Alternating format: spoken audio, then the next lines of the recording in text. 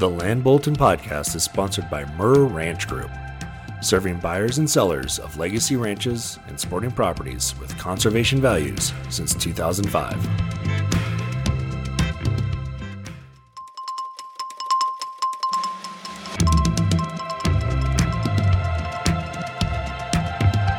Welcome to the Land Bulletin podcast, where we discuss a wide range of topics impacting landowners, ranchers, and future land buyers. I'm your host, Haley Murr. Last week, founder of Murr Ranch Group, Ken Murr, and I spoke with Murr Ranch Group's Utah exclusive marketing affiliate, Chris Caroon. In part one of our two-part series, we'll start to explore everything there is to know about ranches in Utah, from petroglyphs to Park City. Let's see what we discovered.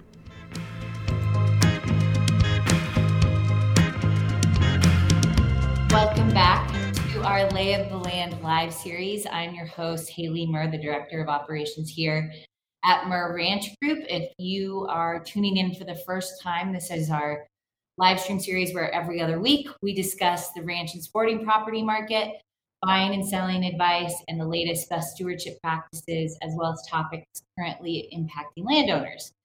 Murr Ranch Group, for those of you who are first joining, is a full-service ranch real estate brokerage and consulting company focusing on legacy ranches and sporting and conservation properties around the West. Today, we're going to be focusing on ranches in the state of Utah. How are the ranches different there? What should investors be expecting to see in the market? And thank you to all those who have submitted questions. We'll try to get to them on this broadcast, but if not, we will make sure to get to those after this. Helping me out today is the founder of Murr Ranch Group and Utah broker, Ken Murr. Welcome, Ken. Hola, how are you? I'm swell, like you. I love talking about Utah, by the way. It's kind of one of my favorite places to go. We're based out of Colorado, but you've been doing business in Utah for a couple of decades now. Yeah, I remember when I first moved to Colorado. Yeah. I moved to Colorado, and I was like, one of my first camping trips was out on the river near Moab, camping out, and it's when I started reading Desert Solitaire and all these really great books about Utah. Yeah, it's one of my favorite places to go, and I've gone on a lot of road trips with you out there, which has been really special. And while we do know that you know Utah very well and you have a passion for it, there is one at Murr Ranch Group that knows it a bit more. And that is our exclusive marketing affiliate, Chris Caroon. Hi, Haley. Hi, Ken. Hey there, Chris. Thanks for joining us today. And Chris, just out of curiosity, how long have you lived in Utah? I'm native of the East Coast. Been out here for about 30 years after stints in other places around the world. That's amazing. And Ken, you've known Chris for a while now. Yeah, we met a number of years ago at a Trust for Public Land event and conservation stuff. That's kind of how we got tied together. And then I started, I'm from, the Long Island, and I went to Georgetown, and then I worked on a dairy farm in Australia or something, and now I'm in Utah. So that's kind of, we're bound by our kind of passion for land. Yeah, my dream was to be a dairy farmer, and ended up being a real estate broker instead. How does that happen in Long Island, by the way? I had some experience when I was younger, milking cows, and then I did an agricultural exchange program to South Australia. Wanted to end up on a ranch, but I actually ended up on a small dairy farm in the Adelaide Hills, and that was a wonderful experience. Well, I'm sorry that the dairy farmer job did not work out, but we're grateful that we found you because you've been awesome to work with, and we're so happy to have you on today. So I guess just to start, we've talked a lot about land ownership. We've focused on the Rocky Mountain region, but for those who are tuning in who don't know a lot about Utah ranches and the ranch real estate market, what are the biggest differences about Utah that would intrigue investors? So it's obviously a wonderful state. It's got a varied geography, from the kind of northern breadbasket, which is northern Utah. A lot of agriculture, a lot of actually dairy production up there. A lot of hay production, a lot of good irrigated ground up there. Down into really the Wasatch Mountains, the northern Wasatch. You went to mountains where you've got some great recreational ranches, good hunting ranches, big animal herds, not necessarily huge animals. And then you kind of continue down the I-15 corridor where you've got a lot of good irrigated ground along both sides of I-15, some good little mountain ranges for hunting. And then you've got we call it the Great Basin in the West Desert, which is a really spectacular part of the state. And again, we'll talk about this in a bit, but a lot of this is public land. And heading further down to I-15, you've got kind of Red Rock country and around St. George and Moab, and some beautiful terrain in the southeastern portion of the state, which is some good mountain ranges and some good trophy elk hunting down there, bull elk hunting down there. So not a ton. We have some good river corridors, but it's not we're not Wyoming or Montana. We don't have the amount of private deeded ground that the state of Montana has. So it's a different state, but there's some great opportunities. And Ken and I have been very successful in putting buyers and sellers together on some really spectacular properties in the state. Yeah, I agree. I think if I look at the state, I was always just immersed initially in the Red Rock country of Moab, and then you go down, further south, and you get into the Grand Staircase Escalante, and it's just crazy, just the layers of beautiful rock and formations. But it's not necessarily the big state for the large fisheries or the floating is awesome though, like for river rafting, starting up in up by Green River and coming through the canyon country. I had a buddy from California just went through there floating through the Green. Broke down at Green River, Utah though. And I don't know if he's out yet, but so and then I got to learn the Wasatch part of the state that we've done quite a bit of work with. And then just getting down into things that we did out by Zion and all that, it's just absurdly beautiful.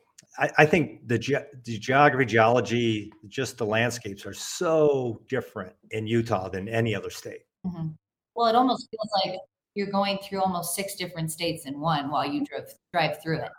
Yeah, you exit into Canyonlands, and then you hit these beautiful areas near Zion, and then you hit St. George, you hit Park City, all of the resorts out there, which we'll go into a little bit. But you live in a very cool state. I'm jealous.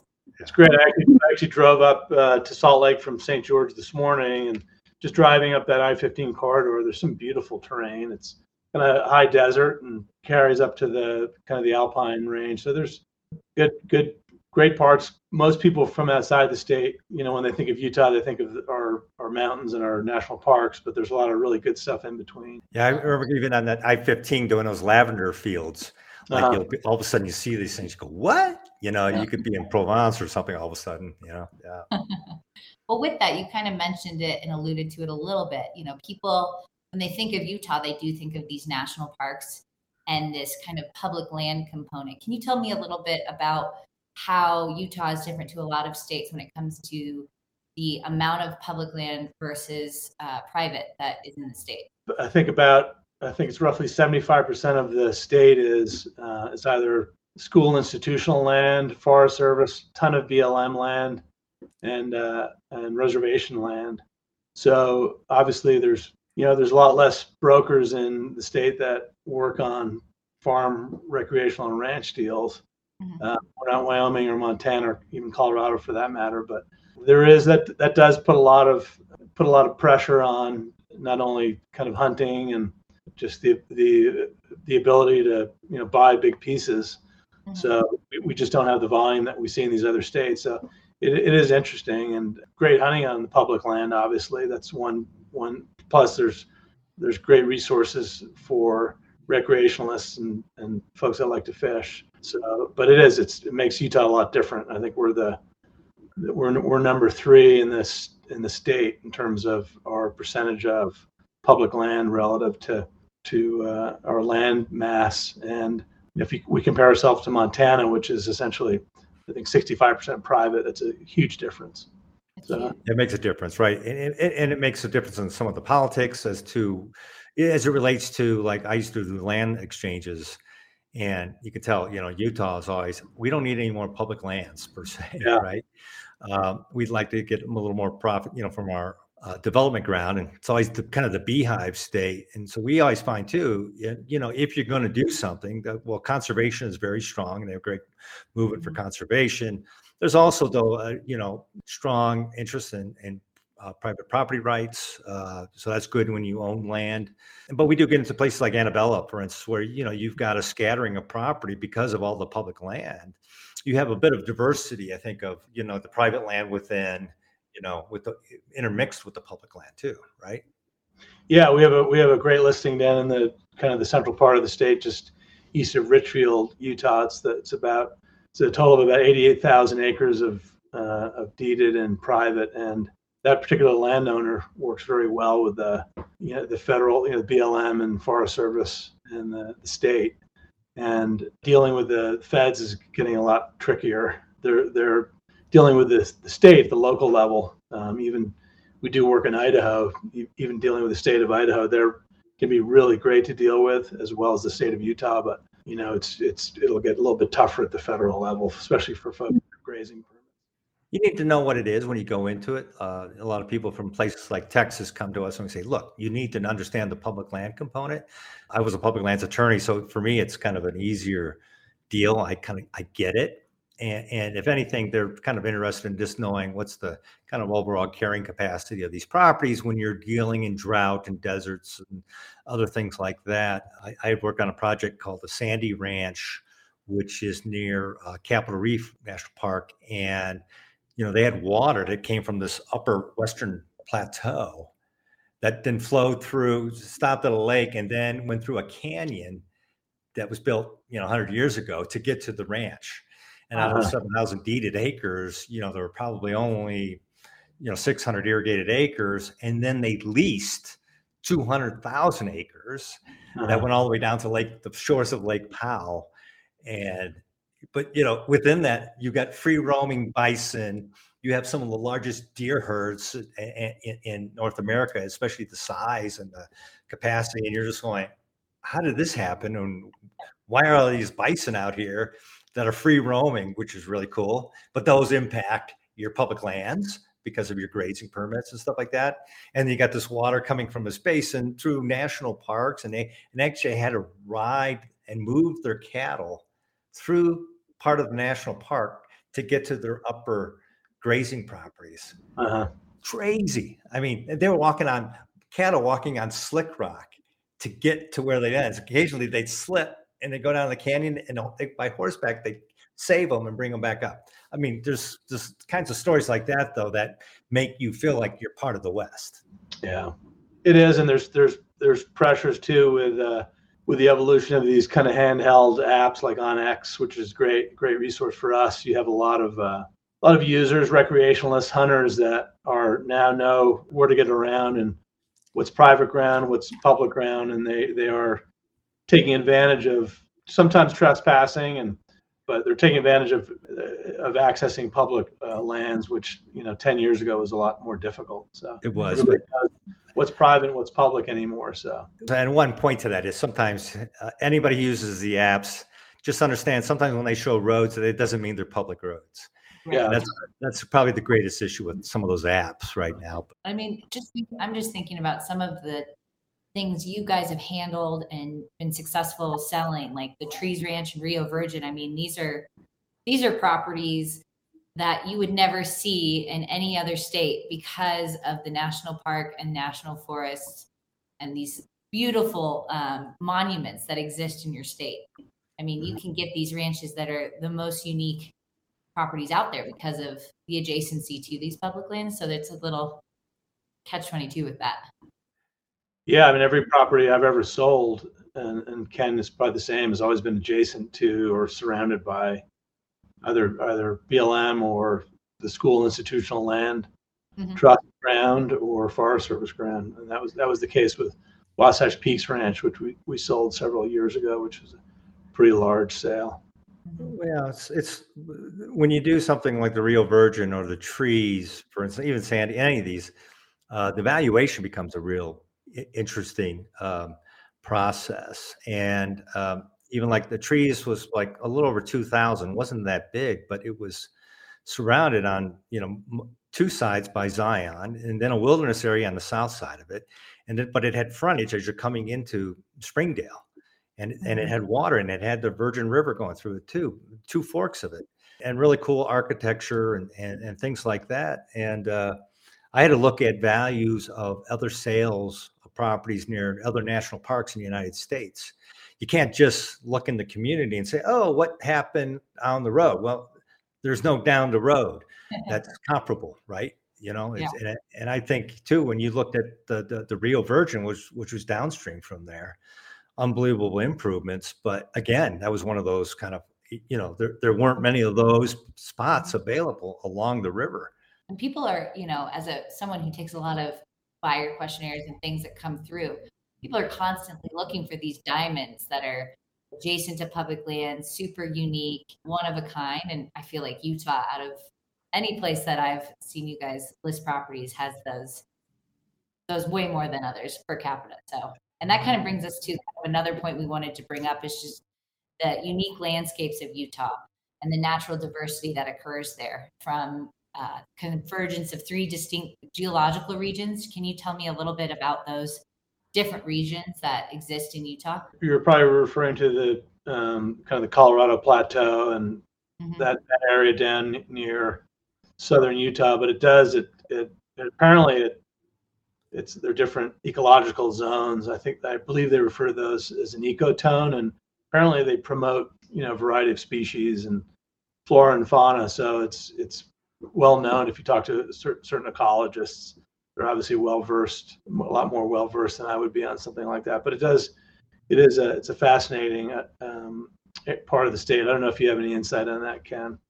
Well, I was even thinking back in the trees when we were doing some of that.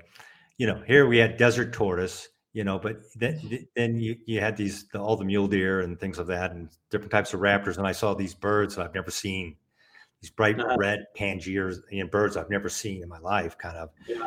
But then, but the same state, you've got elk, and amazing elk. You have trophy quality elk in Utah, as well as mule deer. So you got the big game kind of species. But then you drive around the corner, then you see a prehistoric petroglyph. Then they have these wild, exotic kind of fish in the rivers, right? And streams, these chubs that go way back in time.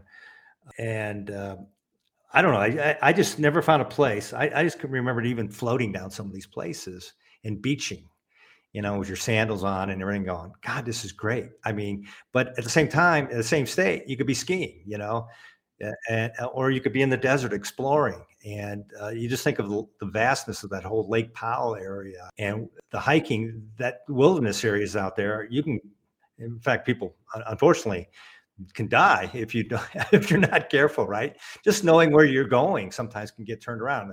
I didn't even think they hosted that film. Was it 24 hours or 17 hours? Yeah, something like that. Got lost kind of hiking by himself, but not to get yeah, no, but I think it's so incredible that you can have all these kind of alpine settings and then have this desert kind of climate in the same state and drive just a few hours away. Petroglyphs to Park City. Yeah, there you go. Yeah, well, I was mountain biking up in Snow Canyon State Park and outside of St. George last night, and it was dark and it was beautiful. And there's a little desert tortoise preserve in that area. It's up by I think there's a wilderness area just adjacent to the park, but really good terrain. And here I am in northern Utah, and it's a different story. It's cool. It's probably going to, we're first day of fall, I guess, or maybe that was yesterday, but yeah, looking forward to skiing. So hopefully we'll get a snowpack this year with the La Niñas.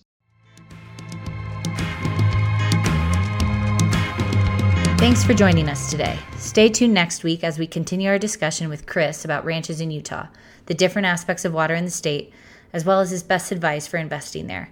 I'm Haley Murr, and I made this episode with the help of our head of marketing, Mallory Boyce. Big shout-outs to the founder of Murr Ranch Group, Ken Murr, and our special guest, Chris Caroon. For more information on the ranch real estate market and other topics relating to ranch ownership, be sure to check out our website, www.murranchgroup.com, and subscribe to our newsletter. Thanks for listening to the Land Bulletin podcast. See you next time.